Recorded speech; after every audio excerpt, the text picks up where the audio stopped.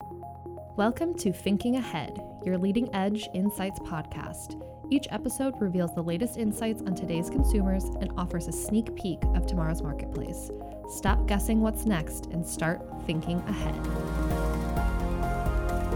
Hello, and welcome to a special edition of Thinking Ahead, a GFK Insights podcast. I'm Hannah Leiter, your host. Now, as we do each June here at GFK, we celebrated Pride Month along with many others.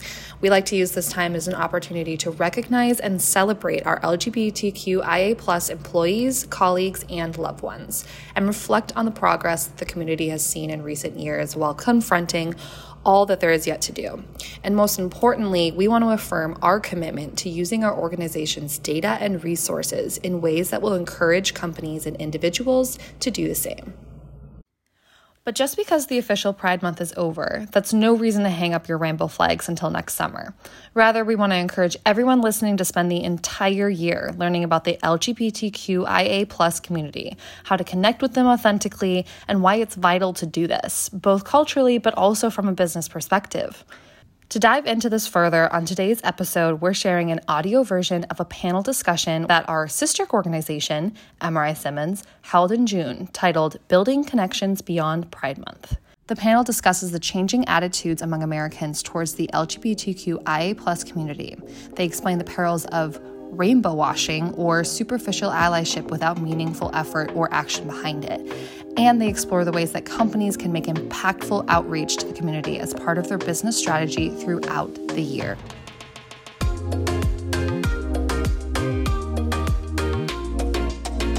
Hello, everyone, and thank you all so much for joining us today for a very special panel discussion that we're having, Building Connections Beyond Pride Month, How Media and Brands Can Forge Lasting Bonds with the LGBTQIA+ community, not just during a rainbow-filled June celebration, but on an ongoing basis, regardless of the month or time of year.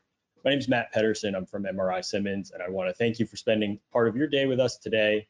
I think that regardless of your industry, you'll have some new insights and perspectives to bring back when we're done to both your professional function and also your personal life and understanding as well. So first up is Diane Anderson Minshall, who's CEO of Pride Media and editorial director of Out, The Advocate, Plus, and Out Traveler magazines, and also Pride.com. And there's also Joseph Chen, who is consumer insights lead for well-being and sustainability at Mondelez, and Kirk Olson, SVP and managing director of cultural intelligence at Horizon Media, and of course, Karen Ramsbacher, SVP of Innovation and Insights for us at MRI Simmons. Karen is today's moderator and discussion leader, so I'll turn it over to her. Thanks, Matt. MRI Simmons has always been supportive of the LGBTQ community. We've always had the basic data of identity in our national data set, which includes all of the consumption of all kinds of products, as well as all kinds of media. What's new here is that we've done a full study about attitudes and opinions towards issues of the LGBTQ community, support, allyship, and also questions around gender identity to find out where Americans are at in terms of understanding, appreciation, and really whether they're allying with the issues and how they're embracing them. Because there's so much going on today, not just in media, but in culture, characters on TV, conversations happening, posting on Instagram, and of course, political upheaval around the trans and gender identity issues. We wanted to put this into the field. So we talked to over 5,000 adults nationwide, and here's some of the findings.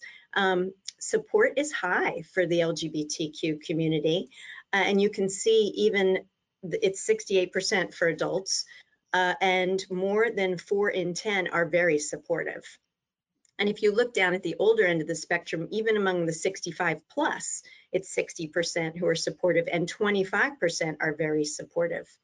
Overall, the support skews a bit female, and the females are 13% more likely than the males to be supportive. And of course, it's high among the community itself. And so while the study looks at LGB issues around sexuality, it also looks at the gender identity as separate. So we will cover that in just a moment. So as I threw this slide up, I just wanted to get the conversation started. Does this level of support surprise you guys? What do you think of this data? Is it in line with what you expect? Oh yeah, absolutely. I think that this is, and we're seeing again what you see here, especially among the the younger 45 and under group. They're really driving a lot of this stuff as well. We see them driving not just in their own categories, but having influence on say Gen Z's having influence on what their boomer parents think about LGBTQ issues, stuff like that. So. Yeah, I couldn't agree more. We've actually done a study recently in May of our own at Horizon, where we asked people about their sexual orientation identity, and we found that 72% of 18 to 34-year-olds agree that they're neither completely opposite sex oriented nor completely same sex oriented. So it's not surprising to see this really elevated level of support among especially these 18 to 24-year-olds we see on the slide now. And it's the trajectory we've been on, and I think it's the trajectory we'll continue to be on. Mm-hmm. Yeah, and also among the leads, it's definitely a key focus for us, especially on the diversity inclusion. Our Rainbow Council was established in 1992 when Mondelez was part of Kraft Foods, and we have gotten a lot more support over the years, especially at the state and also federal level. But we have implemented more inclusive policies, including the same-sex adoption and benefit to really support our trans employees going through the transition with medical coverage support by our organization. And we actually currently have about 136 Rainbow Council members in the US. What qualifies as the Rainbow Council, Joseph? So it's an employee network. So the members can be an ally or can be self-identified as a LGBTQ employee. Kirk, I think Horizon has sort of a group like this as well, right?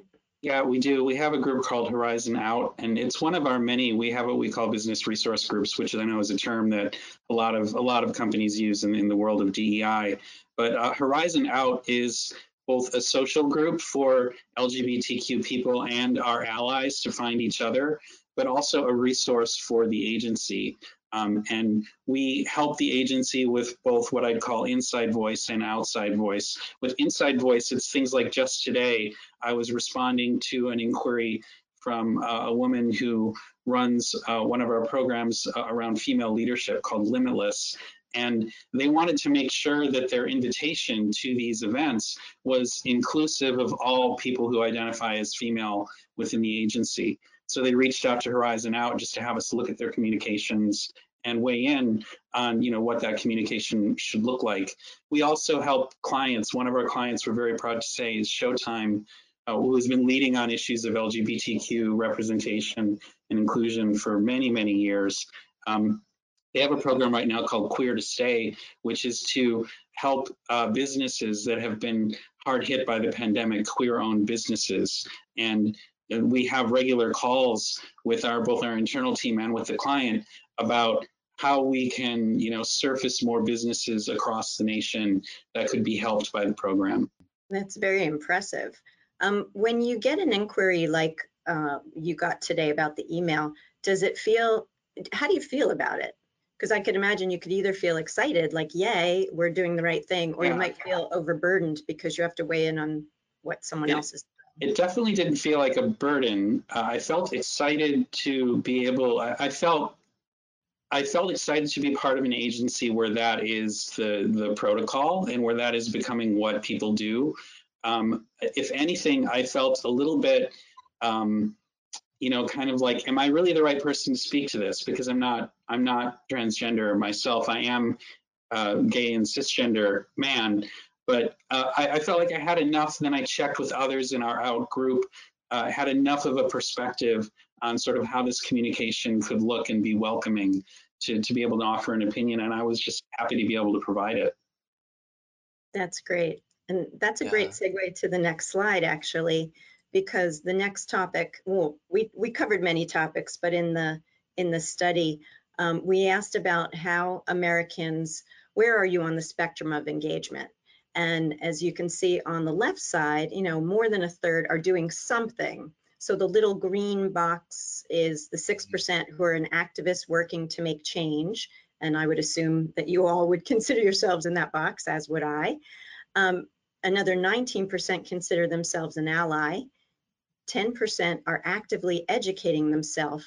And then you see the yellow at the bottom, 17% are open to learning more, but not currently actively seeking out information. And then a big chunk, 31%, say they don't care.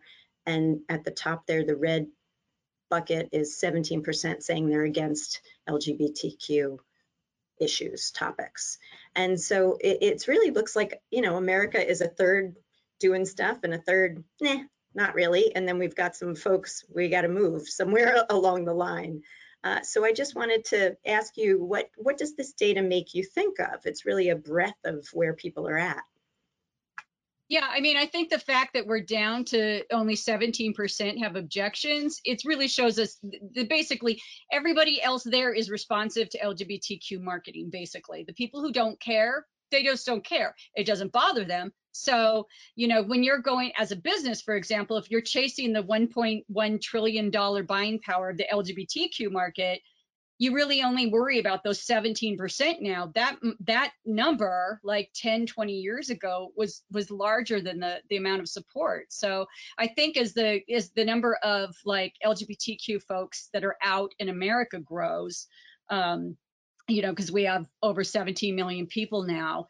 So it's like, I think as that grows, it impacts this as well. And the more companies and businesses and media outlets that start amplifying these voices, the lower and lower that 17% number gets as well. Yeah, and I think the goal for like employee group like the Rainbow Council that we have is like, it's really, really critical, like to really foster that open and inclusive environment for both the LGBTQ employees and also allies. I know like for us, like, our commitment to the LGBTQ like employee and also the community is really beyond just Pride. So we have a sort of a calendar of events like throughout the year. Like we start the year with the Lesbian Visibility Day in April, then we move on to the International Day Against Homophobia in May, and then obviously the Pride Month, and then September is when we reactivate again, and then like we talk about sort of the Bisexual Awareness Week, and then October is sort of the busiest time for us, because that's when we have a big activation behind the National Coming Out Day, and then we end the year with the Trans Awareness Month in November. So like our focus is really to keep the conversation going throughout the year.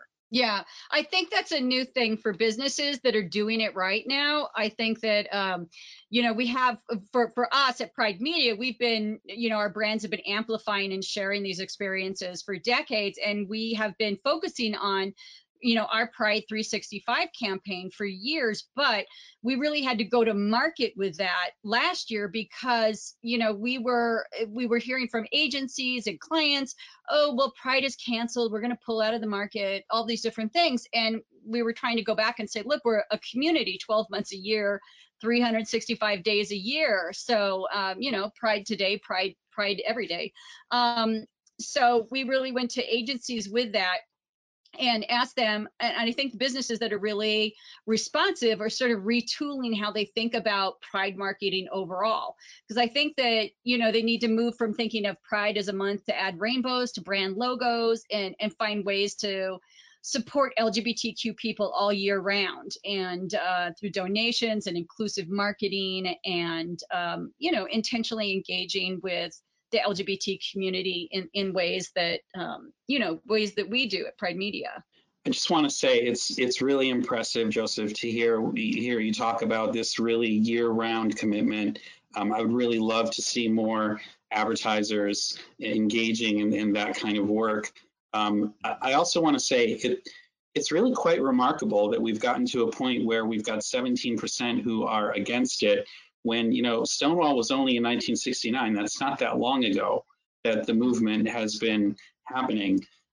So if anything, I just wish for more advertisers to get more comfortable. I found a really interesting study that came from GLAAD in partnership with P&G, where they surveyed advertisers and agencies about comfort around LGBTQ marketing. And 46% of that audience agreed that, quote, we are fearful of public backlash for including LGBTQ people in our advertising. The numbers that we just showed that fear is maybe, you know, not warranted. It's really not warranted. And so I think that, you know, as agencies, as owners of LGBTQ media companies, the more we can do to get more advertisers comfortable, the better. I think too, the thing is, I mean, let's not forget, you know, the LGBTQ rights movement, it didn't start at Stonewall. It happened long before that. It just, you know, that was a crystal moment that we try to memorialize and stuff. But I mean, we had LGBTQ publications before Stonewall and stuff. Oh, sure, the Managing Society and many things. Yeah. So, but I think that, and for those of us who are perhaps of age, Gen X and boomers, you know, for us, when we came of age, you know, nobody marketed to the community. Nobody wanted to touch this kind of stuff. And I remember you couldn't even be an out journalist, you know, in the late 80s. That was, you know, I told that in mainstream media repeatedly. And I remember, you know, getting those very early campaigns in the early 90s from, you know, Absolute and those like very early advertising supporters. So for us, this is like, look at this phenomenal place we've gotten to where all these companies have, you know, pride collections and stuff like that. But I think for Gen Z, they're on such a different level. They've grown up with this kind of stuff. They see it for what it is. They know, you know, the difference between when it's something that is, you know, just marketing to them by, you know, just sort of a lazy attempt at slapping a rainbow onto a product they already have, those kinds of things. They see beyond that at this point, where I think still we're a little bit dazzled just to have companies acknowledge us. And I think generationally there's differences. So I do know that, you know, I think there's some brands though that have been just really phenomenal. Like if I could share a few. I know for us, one of ours that we work with is Bubbly, and which is PepsiCo, and they've been like a staunch supporter of LGBTQ issues since Bubbly was launched in 2018. And last year, when everybody was talking about pausing, they were like, let's go all in, expanded their partnership with us and with creators. And so they were in Pride, they were in summer, Halloween, holidays. And then our new campaign that we did with them is this Out at Night. And it's an editorial and a branded video partnership. And everybody behind the camera was LGBTQ. We had filmmaker Austin Nunes. Everybody in front of the camera was LGBTQ, like Aquaria, the winner of RuPaul's Drag Race, and Gia Love. And they did in conjunction with us as a LGBTQ media company. And but the best part of it, I thought, was the video also featured Lisa Canastasi from the owner of New York's Henrietta Hudson, which is this historic lesbian bar. And it's one of only 15 lesbian bars left in the country. And it's, you know, again, one of those, you know, that's right on the verge of closing through the pandemic and stuff. So Bubbly donated $15,000 directly to Henrietta's. And it's not contingent on anybody else buying anything or buying one of their products. Nothing. You don't have to do anything. That money just goes to them. So I think they've taken this angle of restoring LGBT nightlife to the country, but they've also backed it up by being like, not just drink our drinks, but like they backed it up by being like, here, let's see what we can do to help you know, promote you. And they didn't take the easy route.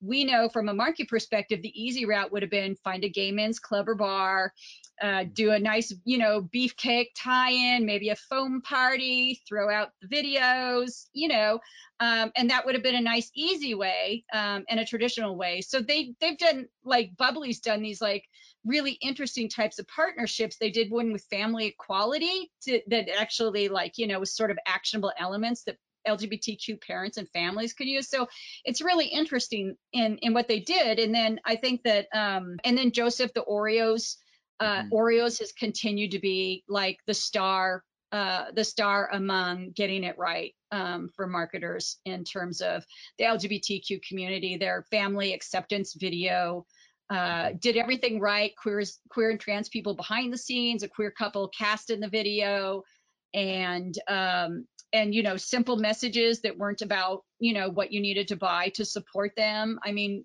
it's just you know, they had a trans cinematographer on that as well. It was just a lovely acceptance campaign, and it's part of their ongoing thing with like the Lady Gaga Oreos that did not come out in June. Like Oreo just does stuff all year. It's not tied into. Well, first of all, Diane, thanks for sharing that, and I agree with you about Bobbly. I think like they've done a fantastic job. But Oreo, that's definitely like, you know, it's one of the reasons why I'm, you know, still with Mondelez. I think Oreo has like a very long-standing partnership with PFLAG, and so last year we just shared the story of the father who struggled to find, you know, words to show his daughter his acceptance and pride. So he actually used his action instead. So I still get really emotional just thinking about it. So I think we experienced a lot of love for this family, and with lots of messages about like coming up with the right thing to say, which is hard. So like I think this year like Oreo is teaming up with PFLAG again on the power of the words we use with our loved ones when they come out. So more to come on this exciting campaign. But also to touch on Reds, like we aired a campaign last year in December called Welcome, and really showcase a very diverse cast, so including like gender fluid characters, and then like for Cadbury Cream Egg, the 50th birthday this year, we actually wanted to make it most inclusive cream egg season ever. So we actually requested the production agency to really consider how to bring life our film in a diverse way, both in front, also behind the lens, and then so really encourage that conversation about diversity in the industry, and then be very clear on our expectation from the start. So the creative actually featured a gay couple kissing over a cream egg. I don't know if any of you have seen this ad. Yeah, like the feedback from consumer were mixed. Yeah, but like, you know, but the thing is that we're so proud of it, and I think this is why we're still here today. I think there's still a lot of work, conversation that need to be done. You're talking about what the businesses are doing, and I can tell you that consumers are with you.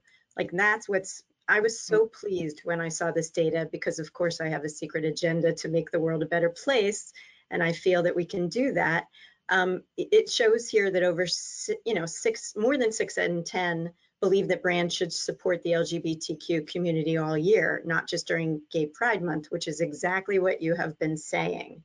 And they think that most companies are there already, and they're actually voting with their dollars, which we knew, and even willing to ask friends not to buy from a company if they're not LGBTQ friendly. Now that's a low number, but it's certainly higher than I as a researcher expected. But to clarify, there's still some neutral and negative reactions. You know, people say it makes no difference, and again, a third are turned off by companies that support. But I would assume that the brands that you've been discussing are seeing a return on their investment, otherwise they wouldn't be doing this. So can you guys speak to any of the business aspects? For Oreo, obviously we had like our best year ever last year.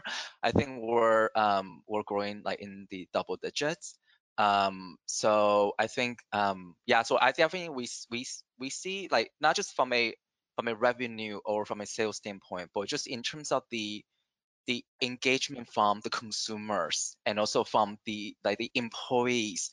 Like you won't believe like the number of messages that we receive from just the employee groups, and also like just from the consumer in terms of what we have done. So I think that made the brand team like super proud in terms of what the brand's mission, and also what the accomplishment that Oreo has achieved to date.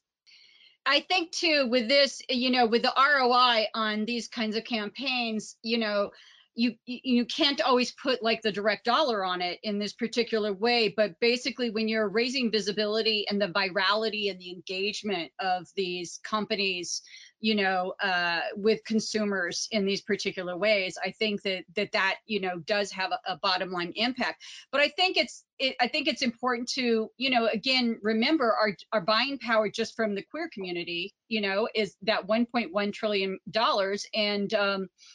And, you know, if we were a country, we'd be the 12th largest economy in the world. So as a company, you know, imagine, you know, just imagine ignoring all of Florida or something. You know, companies constantly report back that they see a return on their investment when it comes to marketing this.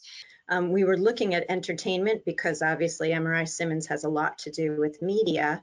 And we actually asked Americans, you know, how you feel about some of this, how much do you agree or disagree? And you can see, you know, 49% like it when shows or movies show transgender, gender fluid, or gender non-binary characters. And I was looking as they were putting together the slide, you know, those are shows that I know I watch, you know, Billions, Feel Good, RuPaul's Drag Race, Pose. And of course, it started, well, it didn't start, but one of the bigger hits back in the day was Queer Eye. The L Word's been around for a long time. But now you see a program on the upper right, like Special, where the character, it's about his cerebral palsy. He just happens to be gay. So it's just naturally incorporated there. And, you know, 43% say it's important that the content I watch includes characters that represent the LGBTQ community, because Americans feel that it's part of their life. I mean, it's not yet a majority, but 4 in 10 is a big number. And I was just wondering what you guys think this will mean for the future for culture and for advertisers. Well, I think it's really clear. I mean, culturally, it's amazing and it's such a great move. I think it's really clear that, you know, younger consumers, people under 50, they really demand to see sort of intersectional diversity in their programming, in their television, in their marketing, in their advertising. So I think that, you know, with Gen Z in particular, if you don't, you know, if you don't have diversity in your brand and like authentic representational diversity behind the scenes, in front of the scenes, those kinds of things, Gen Z will just tune your whole brand out with a sort of okay boomer attitude, you know?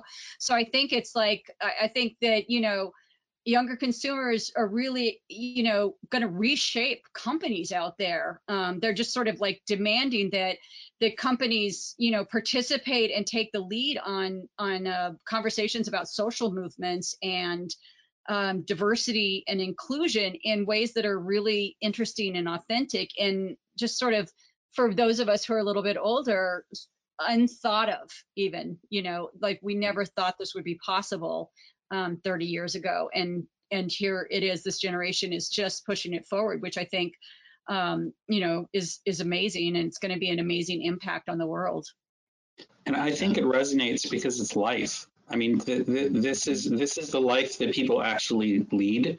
These are the people that they know. I think increasingly when we talk about the younger generations, you know, they're more likely to say that they know someone who's LGBTQ, or, as you know, we quoted that stat earlier, to actually feel that they are LGBTQ or otherwise gender non-binary. And I think that, you know I'm really proud of our Showtime client for all that they do. You know, a character who's not up here that I think is really an interesting character is Ian from Shameless, because, you know, that storyline was incorporated in that series that ran for 11 seasons right from the very beginning. And it was never put in to be like, this is a show that is for gay people, but it is for gay people because it has this character. And I think the more that things are more organically integrated in that way, the better. I think another key moment is, you know, when you have Angelica Ross playing in American Horror Story 1984, a female character where it's never specified whether the character is transgender, and that's because the character is a woman, as Angelica Ross is a woman. I think that, you know, what it means to represent LGBT stories and identities has just really shifted, and it's really great to see. Yeah, and I think, like, you know, so obviously we have an obligation, like as advertiser, to really have the right representation of both the characters in the creative, as well as people who are working like hard behind the scenes. So like, I know among this, we just recently formed a global D&I marketing council with the journey to really accelerate our D&I agenda within our marketing community. We actually set like KPI in place. Like there's like basically our D&I roadmap, like in like 3 different phases. And then like the first phase really about focusing on how we achieve equal representation in the media and creative and also production supply chain. And we're working very closely with Free the Work on that. And then also we have the second phase, which is really focusing on how we eliminate sort of bias and racism by accurately portraying all humanity in advertising, content, and media. So we have another sort of set of KPI in place in terms of how the percentage of the accurate portrayal score. And then lastly, we'll also like have this like how do we eliminate hateful and harmful content online? So that's another area that we're trying to like have a some kind of focus on. So these are sort of some of the like D&I like roadmaps that we have like internally at Mondelez. Well, I Yeah. was going to ask Kirk, because you mentioned about Showtime, and I was wondering from an agency perspective if the media planners are doing anything different, or how you guys are thinking about media for campaigns aside from the ones that are for, you know, the kinds of programming we were just discussing. Well, we have a program in the agency, and it's been true for a good while, but we are all pursuing non-discrimination in terms of media choices, and embracing walking into conversations with our clients to have conversations about making more diverse choices across the media plan whenever it makes sense for the business. So not just when it's about, you know, a pride campaign. So that is definitely something that's very close to the heart of our agency, and goes right up to the top of our agency with Bill Koenigsberg, our founder. And it's been even a month. I'm so glad you guys brought this up, because you know, it's nice to see like the impact that it's having, like even like with Prime Media, with your agency, Kirk, because like, you know, we actually have a mandate internally to actually work with like minority-owned businesses. I actually have a personal KPI for myself, like this year, that I have to like bring in a minority-owned like entrepreneur business to like as like the supplier that we work with. So it's really nice to see in terms of the impact that like, you know, that it's been like seen in the marketplace. Mm-hmm. Yeah, we're definitely seeing a move around, requiring, minority-owned businesses in not just supply chains, but in media outlets and all these different things. I think what our task is for, the LGBT audience, and as well as the Black audience and the Latinx audience is, and I love that disability folks with disabilities have been included in this, women and gender. We're kind of being put together in one thing. What our important thing is trying to make sure that we don't all just get othered in one lump other category. And so they start seeing us as one giant minority market, and then stop seeing really what the disparate needs are. Black trans women are going to have different needs than Black cis women, you know? And so we're getting towards the end. I just wanted to go to the pronoun discussion. In the data that we had in the field, just a bare majority, 55% said they like that people are defining their pronoun use. One more for me, please. Thank you. So I think this is a really interesting time, because honestly, this was higher than I, as the lead researcher, expected. And I was pleased that it's a bare majority. Now it is a bare majority, but people are finding it important, and especially, as Diana's mentioned, the younger set. So I was just wondering, are your companies doing it? You know, what kind of importance does it have? Do you have any tips and tricks for the rest of us who, I just started doing it thanks to Kirk's influence on me? So we have it in our email. It's optional for people to use it, but most people at our company just put it in the email, which is a really easy, inoffensive way to do it. But it also, remember, it helps people who are cisgender and straight and all the way, because how many times have you had people wonder if Chris is a boy or a girl, you know, all these like these different things. So it helps everybody if it's just straightforward out there, because people know how you define yourself and you don't have to ask questions. We can't, I noticed, you know, my husband is transgender, so he actually has a higher pitched voice than a lot of men. And so when people pick up the phone and they're talking with him, a lot of times they'll call him ma'am, or, you know, ask for his husband, different things like that. And it's like, I always think if people would just, if they would stop to think about the pronoun issue before they just assuming anyone with a high voice is a man or is a woman, that would be, really helpful. So I think there's a lot of easy ways that we can do this as businesses. It's happening more and more in Horizon, and it is very much in the signature line. I know for me, at first as a cisgendered gay man, I felt like I was maybe co-opting something that wasn't for me by specifying my pronouns. And it really took, someone opening my eyes to the fact that that is a way to signal a safe space, and that is a way to signal that pronouns are on the table. So that's why I do it. And then we did a workshop last year about building a respectful culture among the leads, and so really encourage people to use pronoun. And I don't know if you guys heard of like Jennifer Brown Consulting, so she did the training for us. Yeah, and then so we're looking to have her back again this year to do a more advanced training on pronouns. We basically encourage everyone to use pronouns in their email signature, and then feel free to really talk about the pronoun when they introduce themselves. And then we have this training really have it accessible on our intranet, so anyone can go in and also go through the training. But I think the goal for us is really to make sure that we can attract talents, the right talent to our organization, especially we all talk about the Gen Z coming in to the workforce is so critical to make sure that we're basically are open and having that welcoming approach to having them come into our organization.